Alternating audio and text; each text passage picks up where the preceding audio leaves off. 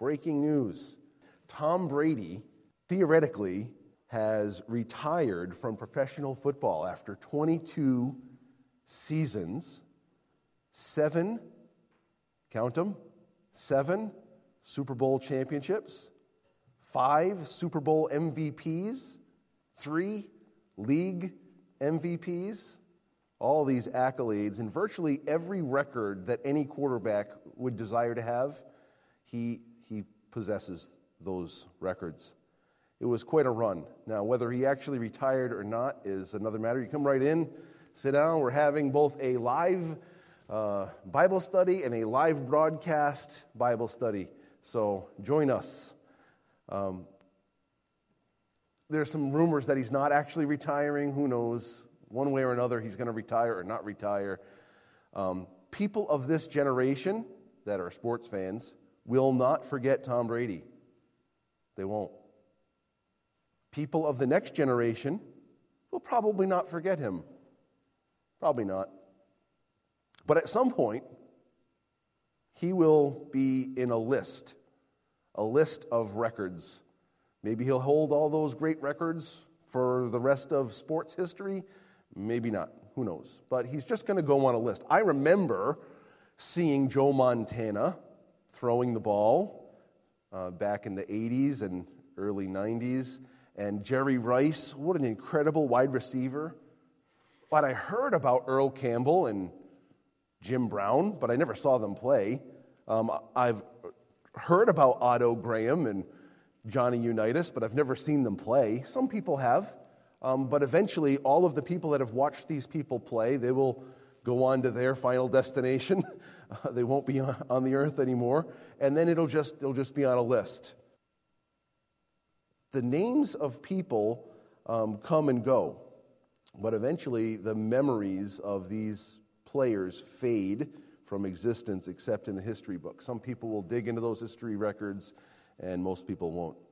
I'm guessing none of us will reach to the level of fame of Tom Brady.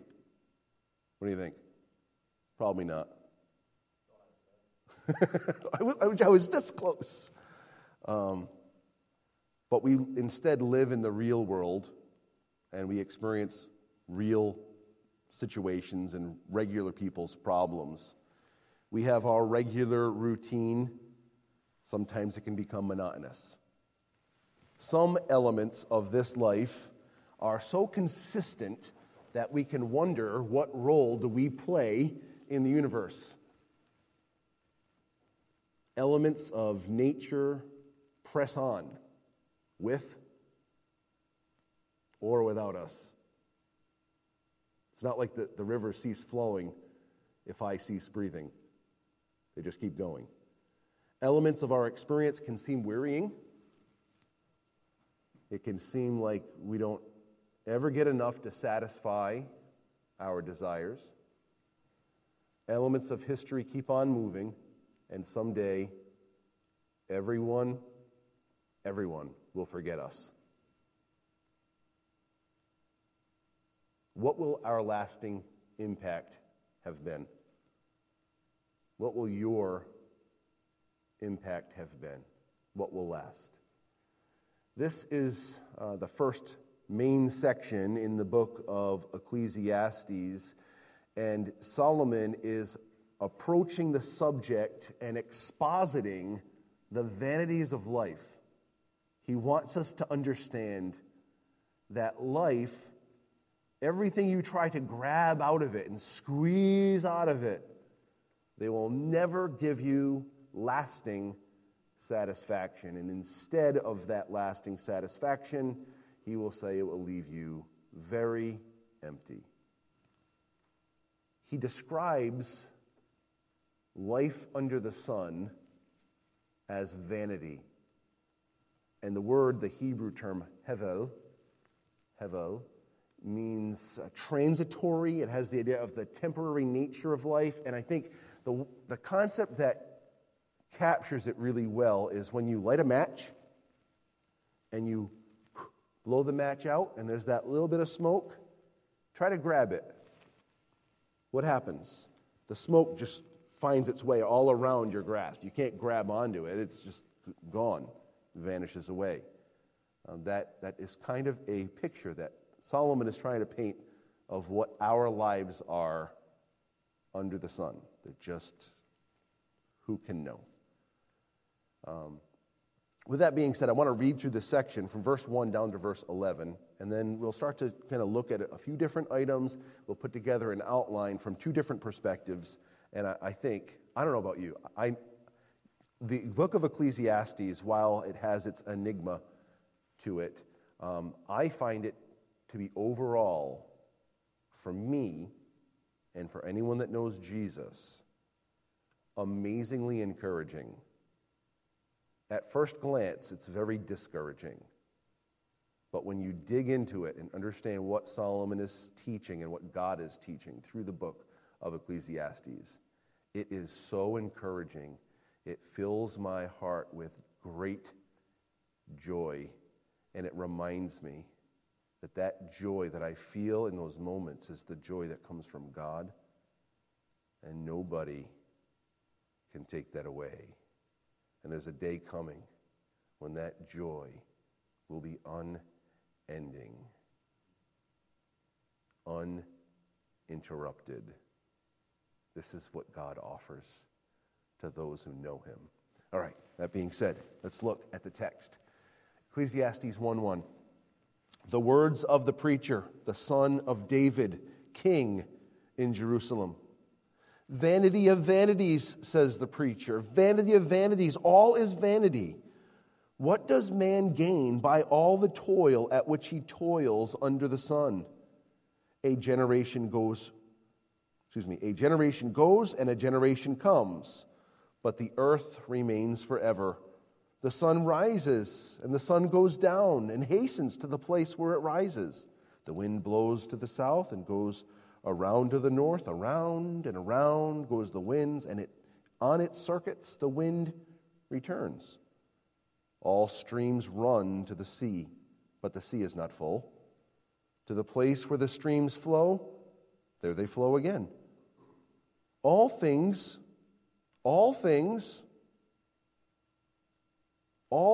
are full of weariness. A man cannot utter it. The eye is not satisfied with seeing, nor the ear filled with hearing. What has been is what will be. And what has been done is what will be done. And there is nothing new under the sun. Is there a thing of which it is said, see, this is new? It has been already in the ages before us. There is no remembrance of former things, nor will there be any remembrance of later things, yet to be among those who come after. All right, well, there's a lot there. First, let's take a look at the preacher. The Hebrew word is koheleth. It means collector, assembler, preacher. He's the son of David. He's the king in Jerusalem. He's wealthy. He's wise. He's Solomon. You could quibble and debate about it, and that's up to you. Ultimately, we know that God is the author. That's the most important thing, but it's quite obvious that it's Solomon. Then he talks in verse 2 about this concept of vanity. Vanity of vanity, says the preacher. Vanity of vanities, all is vanity. Did he get his point across? He said it numerous times. Now, we talked about what it means, that concept of hevel. It means to be transitory or temporary. It's used 30 times in 222 verses. That means 1 out of 7.4 verses uses the word hevel, means vanity. That's a pretty good emphasis, right? All right. What was not regularly understood about the book of Ecclesiastes is there's another word that is used frequently, and it's the Hebrew term tov. Tov is the word that it means good or better, and it is used 40 times in 222 verses, which means out of every 5.5 verses, you come across the Hebrew term tov. Why is that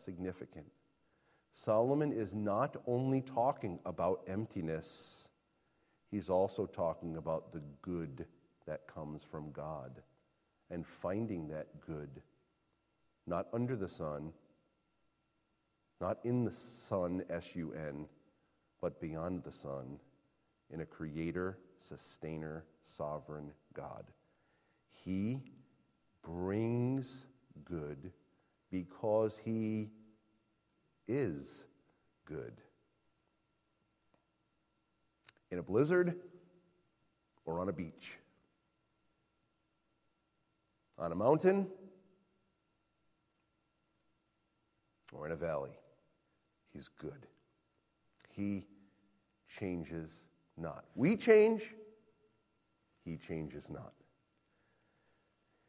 No matter where you are in Scripture, if you're in the book of Obadiah or Zephaniah, where you know it's accounting for the judgment, God is good in every page of Scripture. God is good in every word of Scripture. His character is seen in every thought, every word, and every deed. God is good. So, look a little further now at verse 3. What does man gain by all the toil at which he toils under the sun? The word gain there is a mixed bag. Gain. It's some way you maybe accumulate stuff, right? And as you look through the book of Ecclesiastes, he uses the word in several ways. In chapter 2 and verse 21, he's talking about sometimes that you have gained all this stuff, but you might be leaving it to someone who's not going to appreciate it or use it properly. That gain, what good is that gain? And then in chapter 5, verses 13 through 16, sometimes you have this gain, but then you lose it, and you have nothing to leave behind. You have nothing to show for it. You gain, and then you lose. And then in chapter 2, in verses 9 through 11, he lets us know that this gain never results in lasting satisfaction. So one commentator, Michael Eaton, says, life, this is great, life pays no dividend. You can hear that in a lecture hall, couldn't you? Life pays no dividend. He also writes, vanity characterizes all human activity, joy and frustration alike, life and youth and death, the destinies of the wise and foolish, diligent and idle. Boy, that's really heavy. Toil, that's the noun. Toils is the verb. He is presenting a weariness. Toil produces no lasting gain, no stockpile of goods, and no lasting joy. Oh, why did I come this morning? Why did I turn on the YouTube stream? Because toil is contrasted with gift. Not in the immediate context. He doesn't say it, but it's implied. Toil is contrasted by gift. A gift is something that we receive. And who, in their right mind, is unhappy with a gift? Well, I'm sure that you'll find an example or two. But if you are going to go to dinner, would you prefer to use your hard-earned money or a gift card someone gave you? One feels very freeing, and the other says, well, I worked really hard, and I'm going to spend this money. I don't know. I don't really think that way, so it's kind of hard. I'm trying to relate. Do we want to flush our money down the toilet? Isn't that what we do when we go out to eat? Eat it, and then what happens? Well, our body is nourished, and then eventually, the rest of the story. Paul Harvey will tell you about that later. This is under the sun. Beyond the sun is great. Beyond the sun, we see all the benefit that is ours through a God who loves us and has created us and sustains us, and far more importantly, who redeems us. So now we want to look at verses 4 through 11. Take a look there again. A generation goes and a generation comes, but the earth remains forever. The sun rises, the sun goes down and hastens to the place where it rises. The wind blows to the south and goes around to the north. Around and around goes the wind, and it circuits, and its wind returns. All streams run to the sea, but the sea is not full. The place where the stream flows, there they flow again. All things are full of weariness. A man cannot utter it. The eye is not satisfied with seeing, or the ear with hearing. Oh, again and again.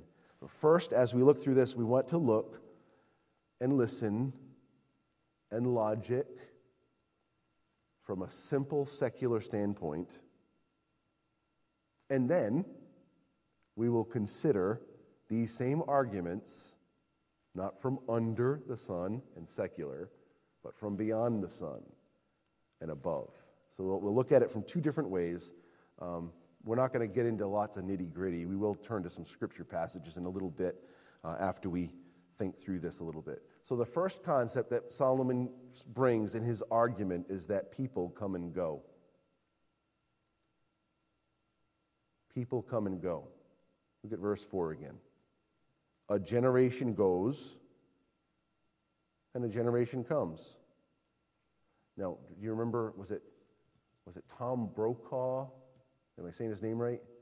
He wrote the book, The Greatest Generation. Well, they're all leaving, right? Well, and now we've got the baby boomers still left, right? And then we've got the Generation X and the millennials, and then Generation Z. Did I miss any generations there? One generation comes, another goes. It's the way it goes. It's just coming. And has anyone that you know, I'm not talking about Jesus now, is there anyone that you know that has made it and like they defied the odds and they're 120 and still going strong? Eventually, time wins. Brady did that Tom versus time thing. I didn't watch it, but he's fighting with time. Well, maybe in theory he's winning right now. You never win the race against time. Everyone gets older. The wrinkles come. The hair falls out. The body starts to ache. It's just the way it is. One generation comes, another generation goes. People come and go. People you love have gone. This is not a light-hearted topic. This is not, no big deal. Yeah, all right. So right now there are 7.8 billion people on the planet. Is that correct? Somewhere around there. Well, that's more than there were. Yeah, but they're not the same people. They're new ones. They're great. I'm glad they're made in the image of God, and we love them. But we might have lost somebody that is gone, and it matters to us. But Solomon is just recounting this. People come and people go. And guess what? You will be one of those statistics. It's a reality. All right? So people come and go, but the second thing he lets us know is the earth remains. Look what it says at the end of verse 4. But the earth remains how long? Forever. Well, Moses came and went. Before him, Abraham came and went. David came and went. Solomon came and went. For us, Solomon wouldn't be saying that because he was writing at the time. But it's just the way it is. But the earth stayed. The earth stayed. From a secular standpoint, well, where's it going to go? Well, there's this thing about the second law of thermodynamics. Everything's winding down. I don't know. It's another story altogether. There's no conceivable end to the problem of earthly futility, as one commentator says. Though generations of people come and go, the earth is consistent and it outlasts us all from a secular standpoint. Well, let's move a little further. Third concept that he brings to the meditation, we would call this a musing. You like the word muse, don't you? Muse. It's to mull it over and to toss things around, throw stuff up against the wall and see what sticks. He's musing. Verses 5 through 7, nature follows a constant, monotonous course. Do you see that in verses 5 through 7 of his argument? Nature follows a constant, monotonous course. We read it already, so I'll just make some references now. The sun follows the same course. every day. It rises on the east and it sets on the west, day in and day out. Whether you can see it or you can't, because it's behind the clouds, right? It's happening every day. You can hear the movement through these verb forms, the way that he writes it. There's one particular verb here that I think it really captures my attention. It's the word hastens. Look at verse 5 again. The sun rises and the sun goes down and hastens to the place where it rises. The concept that Solomon is conveying, that word hastens could be translated returns panting. He's painting this picture like the sun is just chasing. It's chasing. It's like running. And when it gets back to the place where it rose on the other side, it's like, oh, whew, that was a lot of work. Like a big deal, like a breathless daily task. But the sun isn't actually running, is it? It's fixed. It's a fixed location. It's not out of breath. Sometimes I'm out of breath. You? We go down to the basement, walk down there, move some stuff around, grab some stuff, carry a bunch of stuff up from the basement. By the time you're done, I'm like, oh man, I need some cardiovascular activity because I ain't what I used to be. We get short of breath, but the sun doesn't. We can grow very weary of our pursuits, and then sometimes there's no gain associated with it. One secular song paints the picture like this. Ready?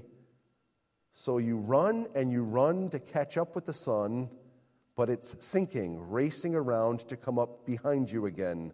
The sun is the same in a relative way, but you're older, shorter of breath, and one day closer to death. That person might have been reading Ecclesiastes. What's happening right now? Then there are the circuits of the wind. In verse 6, it's like, all right, the wind blows to the south, and then it takes a sharp corner around to the north.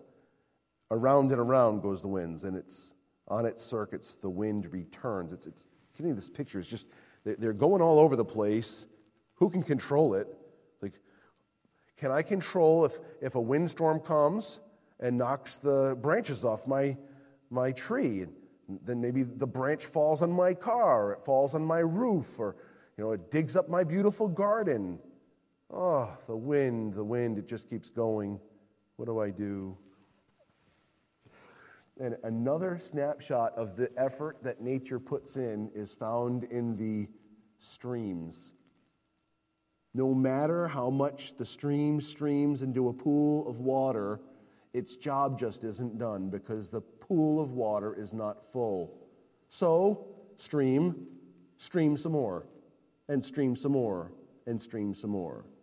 Oh, do you feel that he's like painting this very dark, terrible picture? It's like, ugh. This is life, is what he's saying. This is life. Let me tell you at an early age, life, you live, you die, and that's it. Help me, somebody. Is this really the way it is? Well, this is only just, he's setting us up. He's setting us up in this book to feel that heaviness. Because friends, there are people in this world that don't have a beyond the sun view. And they live this every day. How sad. Shouldn't we feel compassion toward them to not know that there's more? Because a thinker, over time, starts to understand that, man, if this is it, and I've tried sex, drugs, and rock and roll, I've tried to work hard and to gain accomplishments. I've tried to put money away, and I've tried to enjoy things. I tried this wife and this other wife. I've gone on exotic vacations. I've tapped it all out. And what do I have to show for it? It's a sad existence. And Solomon is helping you and me to think about what that would feel like if that were our only view. All right, let's go a little further. A fourth area that he brings to our attention about this monotonous, difficult part of life under the sun is our senses are only satiated while being stimulated. Verse 8, all things are full of weariness. A man cannot utter it. The eye is not satisfied with seeing, and the ear, nor the ear filled with hearing. Now, let's think about this. When you go and you see a beautiful scene, let's suppose you see the sunrise over the water with beautiful scenery. You see it. And no matter whether you're a believer and you know God, or an unbeliever and you disdain his existence or don't believe he exists, and you look and you say, wow, that's amazing. Everyone does. That's why there are so many photographs of those types of scenes. And everyone is amazed, right? Okay, and then you go away. And you have your breakfast, and then you go to work, and you have your lunch. And you might still remember that scene, and it's still making an impact. But if you don't go back and see it again, you can't live off that sight forever. The satisfaction goes away. How about this? You hear this amazing song, whatever it is, your genre of music that you like. You listen to this song, and it either drives you or it stirs you or whatever that thing does to you. You loved hearing it, and it satisfied you for a period of time, but then it's over, and you're on to something else. What do you do? Like, you like the song, so what are you going to do? You're going to probably listen to it again. Why? Because hearing it once wasn't enough for you. Maybe you then listen to it 1,000,000 times and it doesn't have that effect anymore. It's like, yeah, it's great, but kind of, I need something else. This is life, right?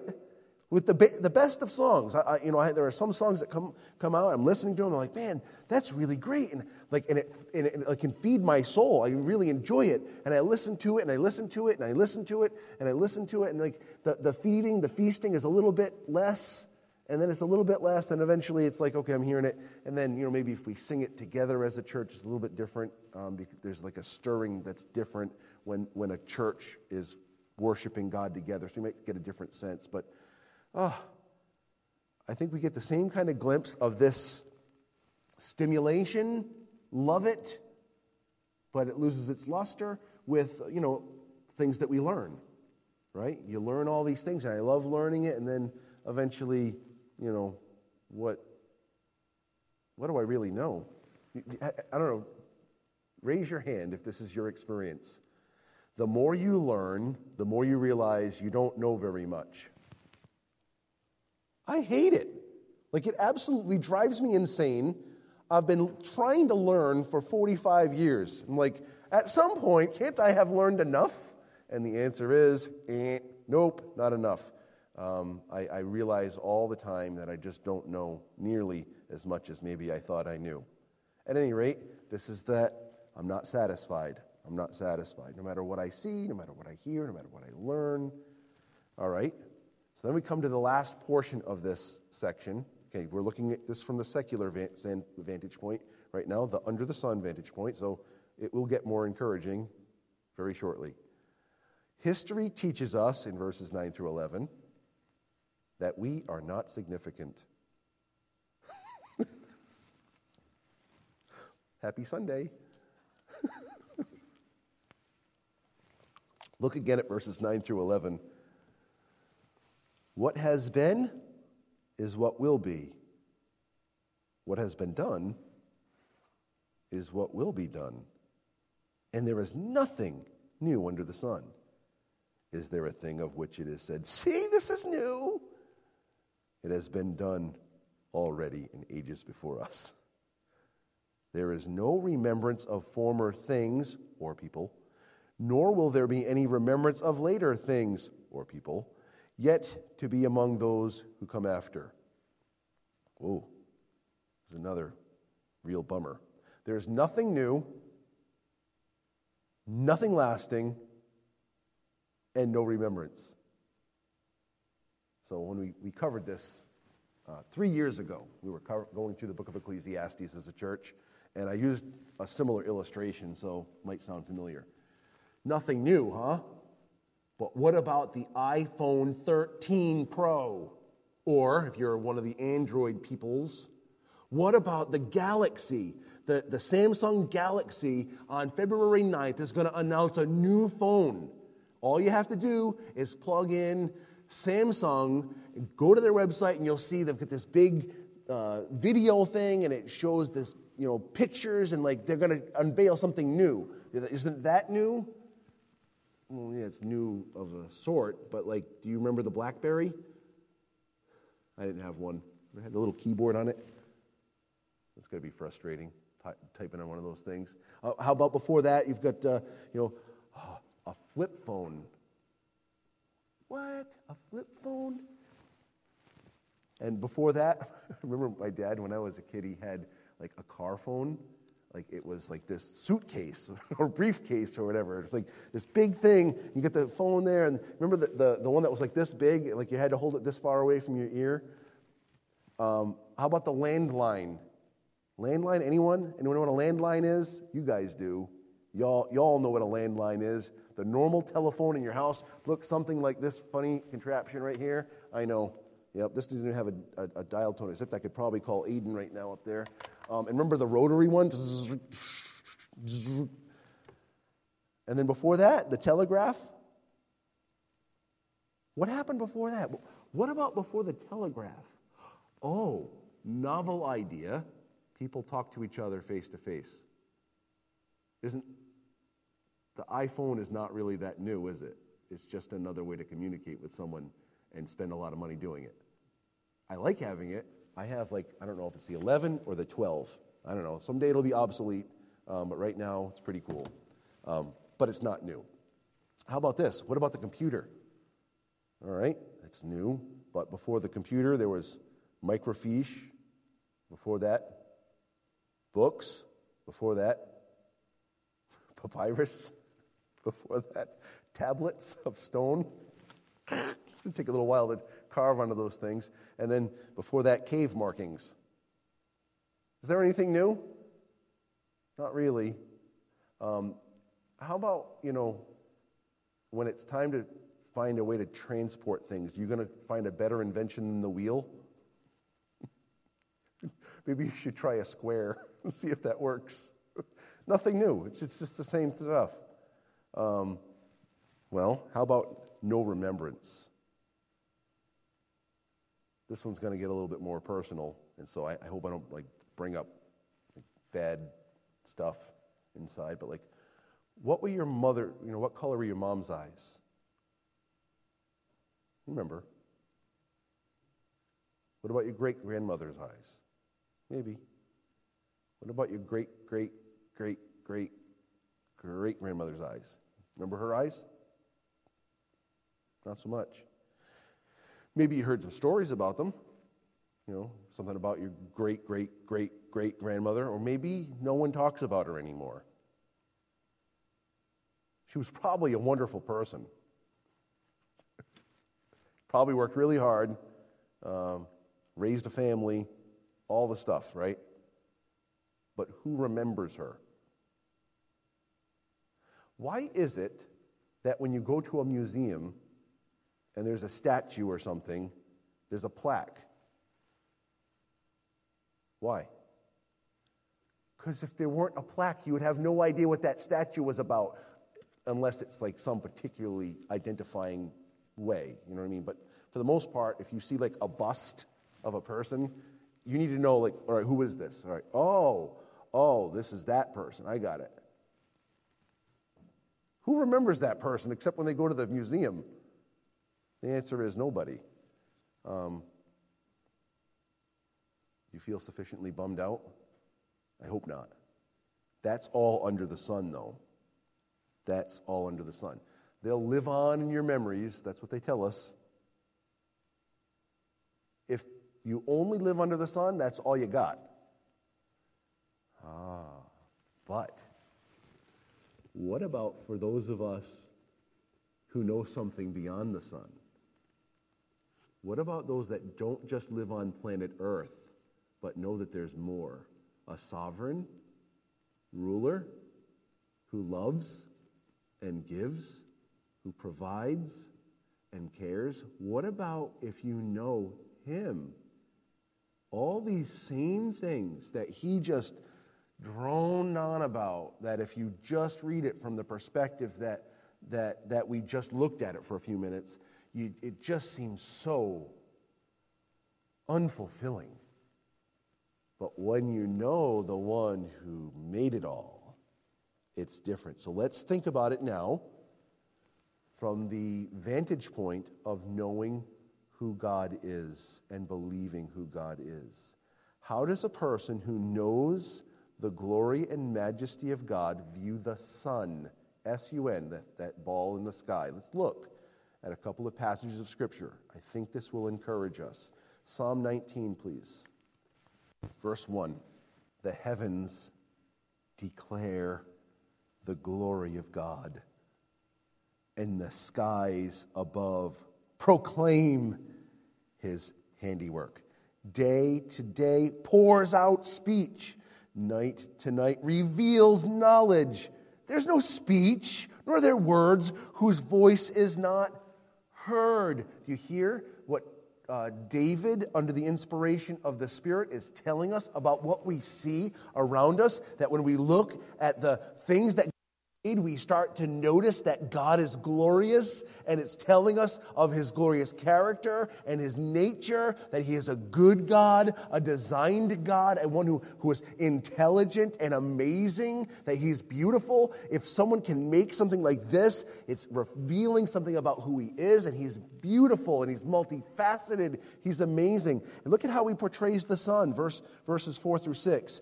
Their voice goes out through all the earth, and their words to the end of the world. In them, the stars, he has set a tent for the sun, which comes out not panting, like a bridegroom leaving his chamber.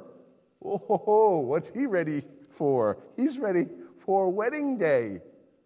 He's pretty excited. Wouldn't you be? I was.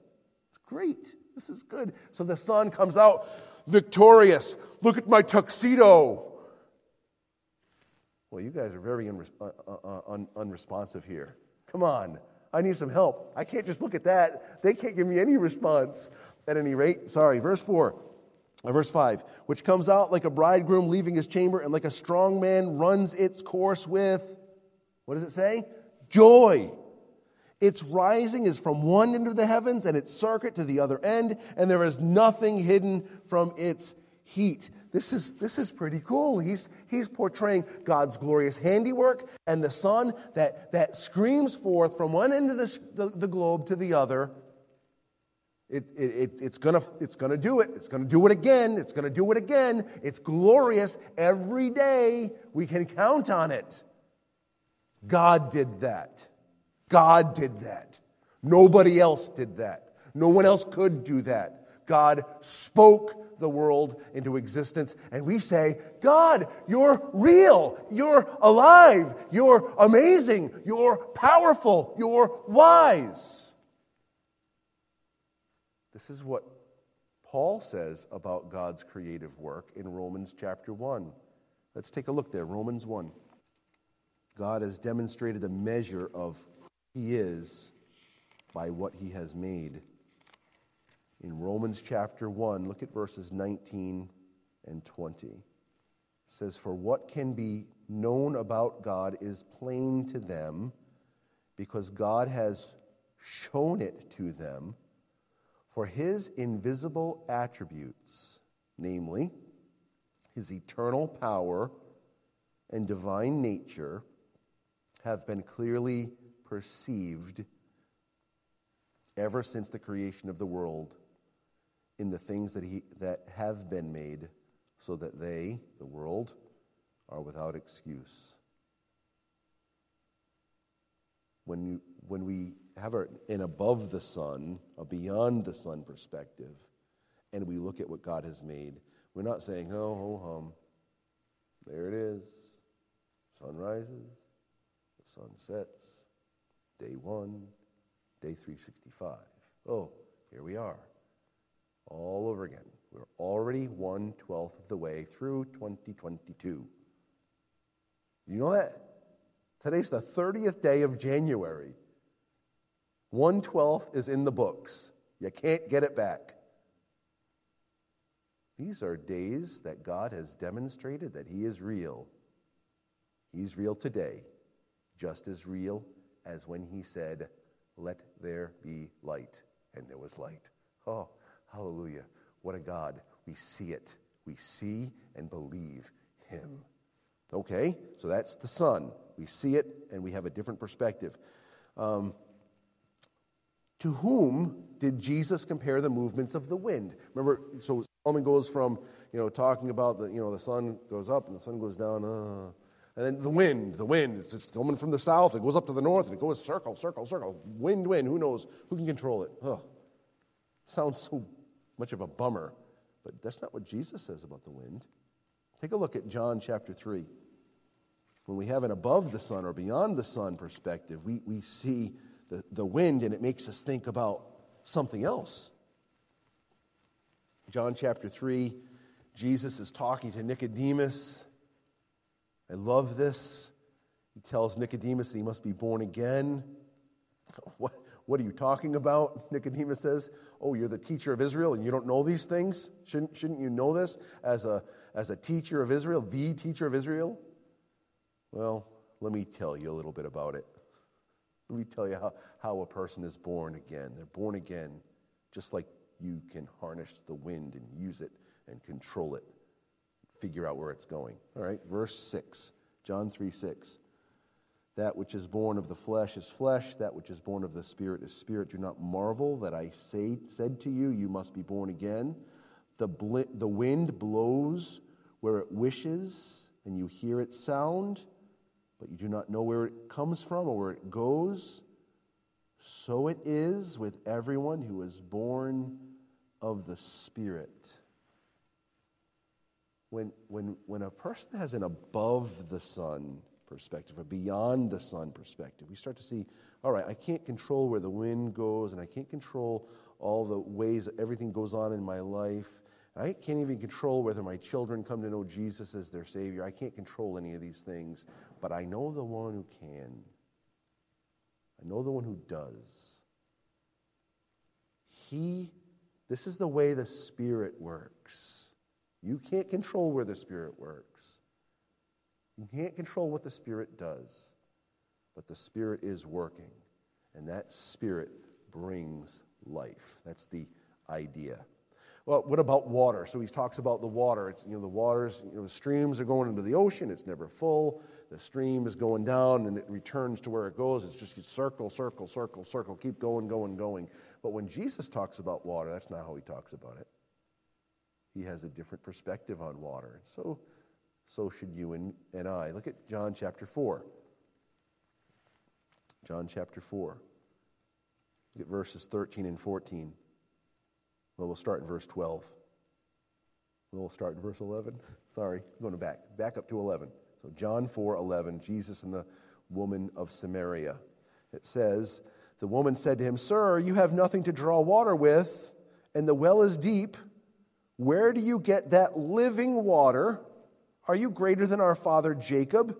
He gave us the well and drank from it himself, as did his sons and his livestock." Jesus said to her, "Everyone who drinks of this water from the well will be thirsty again. But whoever drinks of the water that I will give him will never be thirsty again. The water that I will give him will become in him a spring of water, a constant supply, one that can't be quenched, welling up to eternal life. This is real water. This is the water that God provides, that satiates, it satisfies us. It's real, it's lasting. When we look at the springs of water, I don't know if I don't think I've seen a hot spring. Some of you probably have. I know my wife has seen a hot spring with her family when they went across country way back in the day. They saw some hot springs. I haven't, but I've seen streams, and I see them, and they're beautiful. I love looking at streams. Have you been down the Kangamangas Highway in New Hampshire? It's beautiful, and you stop along the side, and you look at the streams, and it's just amazing.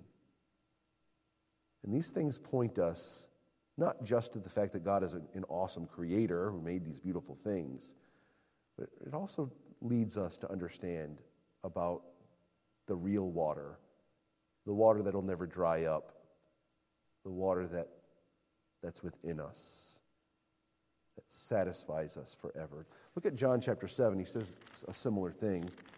John chapter 7, verse 37 and following. On the last day of the feast, the great day, Jesus stood up and cried out, "If anyone thirsts, let him come to me and drink. Whoever believes in me, as the scripture has said, out of his heart will flow rivers of living water." Now this he said about the Spirit, whom those who believed in him were to receive in the future. For as yet the Spirit had not been given to them, because Jesus was not yet glorified. He's talking to them about receiving from him water that isn't like, oh, look, the water's going down there. It's going to have to return. It's going to do it all over again. Stream some more. Oh, look at the water. It's filling into the ocean, but the ocean seems to be at the same level as it's been. Doesn't seem to be making any progress. What's happening over here? This is not how we see water. We see God providing. So the sun and wind and water. Now, how about this one now? Because like that last section that we read, verses 9, 10, and 11 of Ecclesiastes 1, that's really pretty much a bummer, isn't it? It's like, all right, nothing's new. Everything that's been done has been done before. There's nothing new, and there's no remembrance. Like, I'm going to live and I'm going to die, and I'll maybe have my name written in some obituary record somewhere. And when someone searches on the internet for Robert Charles Clark, they'll say, "Oh yeah, yep, he lived. Oh, he died. He was surrounded by family that loved him." Whatever the things that people say. There it is. There's the record. Great. But that's not. Oh my goodness, that's not the big picture. Beyond the sun remembrance is way different. This is really exciting. This should really encourage your heart. When we think about the earth as being forever, while mankind is temporary, that's so backwards, Solomon. It's so backwards. This earth is temporary. The soul of man is eternal.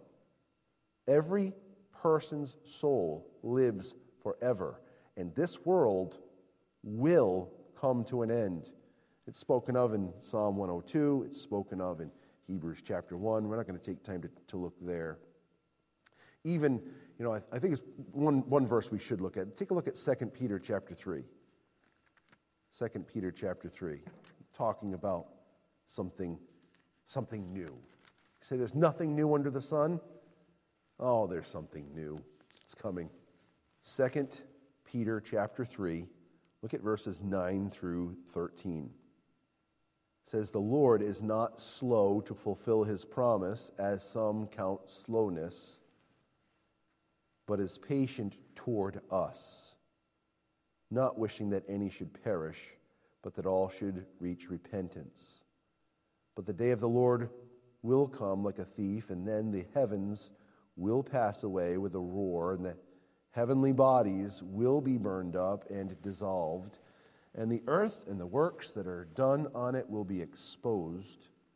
So all these things are thus to be dissolved, or since all these things are thus to be dissolved. What sort of people ought you to be in lives of holiness and godliness? We should be waiting for and hastening the coming of the day of God, because of which the heavens will be set on fire and dissolved, and the heavenly bodies will melt as they burn. Okay, that's the context. Look at verse 13. But according to his promise, we are waiting for what? New heavens and a new earth in which righteousness dwells. There's a new thing coming.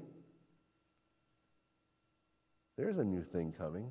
There's a lot to that new thing coming. A new heaven and a new earth is contrasted with, is anything new? Well, not under the sun, but beyond the sun. But beyond the sun, God has plans to make all things right. We know this. But even under the sun, in time and space, is anything new? Is anything new in these days?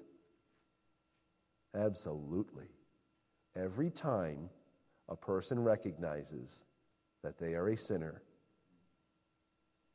every time a person recognizes that God, in his amazing, abundant love, sent his son Jesus to die on the cross to bear their sin and to provide for them eternal righteousness and eternal life. Every time a person calls upon the name of the Lord and is saved, something new. The old things are passed away. Behold, all things have become new. How did that happen? God's not done. God's not done. Oh, you look, oh, it's Monday, it's Tuesday, it's Wednesday. Oh, my word. Oh, it's 2022. Oh, will this pandemic ever end? Oh, will the administration ever change, or whatever this other stuff that makes you bummed out about what's happening in this life? All that stuff doesn't rise to the level of significance when it comes to the fact that God is still saving people like us, broken, needy, lost sinners. He saves us. He makes us new. And one day, our eyes and our ears will be fully satisfied. We'll never long for anything again, because all of our joy will be full. This day is coming. Everything, our minds will be satisfied in him. We will know him as we are known by him. This is true for all those who have trusted Jesus Christ as their only means of eternal salvation. He is our life, and he is the life that is soon to appear. It's coming. He will come. It's going to happen.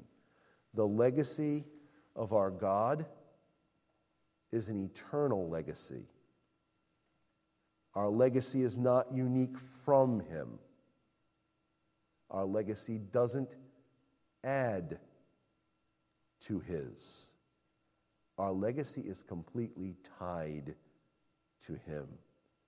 This is why I love to think about this one of the last scenes in Scripture. Take a look, please, with me at Revelation 21. This will be our last Scripture to meditate on.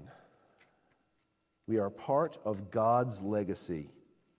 He has planned and created and sustained the universe. And during the time that he has sustained the universe, he has reached into history to redeem for himself children to dwell with him forever. And look at how the Scriptures culminate. Revelation 21, look please with me at verses 3 and 4. God's word says, "And I heard a loud voice from the throne saying, 'Behold, the dwelling place of God is with man. He will dwell with them, and they will be his people, and God himself will be with them as their God. He will wipe away every tear from their eyes, and death shall be no more. Neither shall there be mourning, nor crying, nor pain any more, for the former things have passed away.'" Do I need a legacy? Does he have legacy enough? He does. And look what his legacy is. His legacy is taking rebellious, sinful, broken people and saying, "I love you, and I'm going to take from you your sin. I will bear it upon myself," Jesus says. "I will bear your sin for you. I will suffer the consequences of your sin. And I will rise triumphant over sin and death and Satan. And I will give you life and make you," Jesus would say, "my brothers." God the Father says, "My child. I'll make you my children, and I want to live with you forever." It's not like God is saying, "Well, I'm going to save you, and you can go over there in this really great utopia place. Over there. I'll keep my distance. I'll be over here. I'll look at you in my trophy case over there." No. Nope. He wants to dwell with us and live with us. That should blow your mind. Do you want to live with you? Probably not. But God does. And so we look at Solomon, he says, look at the world around us. Ugh. I've had enough. Yeah, when you live under the sun, and that's your whole perspective, that's where you're going to get. You'll get to this point where, I've had enough of this. But when you live beyond the sun, when you look beyond the sun, you see what God is doing, what he has done, and what his plan is. You say, "All right, Lord, I'm going to endure the monotony of this life, and I'm going to see that there's so much more to it, because there's a day coming when all things will be made right, and all things will be new, and I will enjoy you, and I'll be satisfied, and I'll have what I need, and I'll never long for anything again. I'll be fully, fully content." Do you know Jesus? Do you know God this way, as one who provides in such abundant way to give us life? And so when we read discouraging passages, we see something beyond it, because life is filled with problems. You will find yourself in the midst of those grievous moments, and you'll feel sucked up and dried out. But then you can look beyond what you feel and experience and say, yes, what I'm feeling right now is temporary. The Lord has great things. I will enjoy them forever. And it can start to inject a bit of that needed life back into you that you have as a child of God. Well, at any point, I hope that you're encouraged by this. The whole book of Ecclesiastes kind of does the same thing. He takes the wind out of our sails with the thought of understanding where the wind really comes from to fill our sails. Because when God fills our sails, we are absolutely joyfully empowered. When we try to fill our sails, we run out at some point. Well, enjoy the snow, and far more than that, enjoy the one who sent the snow. He sent it for us, for our good, and one day there will be no more snow. Hallelujah. Let's pray together. Father, thank you for your goodness, for the opportunity to study your word, to meditate on these things. I pray that each one that has either been here or tuned in, we pray that you would encourage each one of us to look to you for this life that you offer. We know it only comes through your Son, who was willing to take our sin on him and to provide for us true, eternal life. Help us to be encouraged about the days ahead as we look to the day when we're with you in your presence forever. We pray in Jesus' name, amen.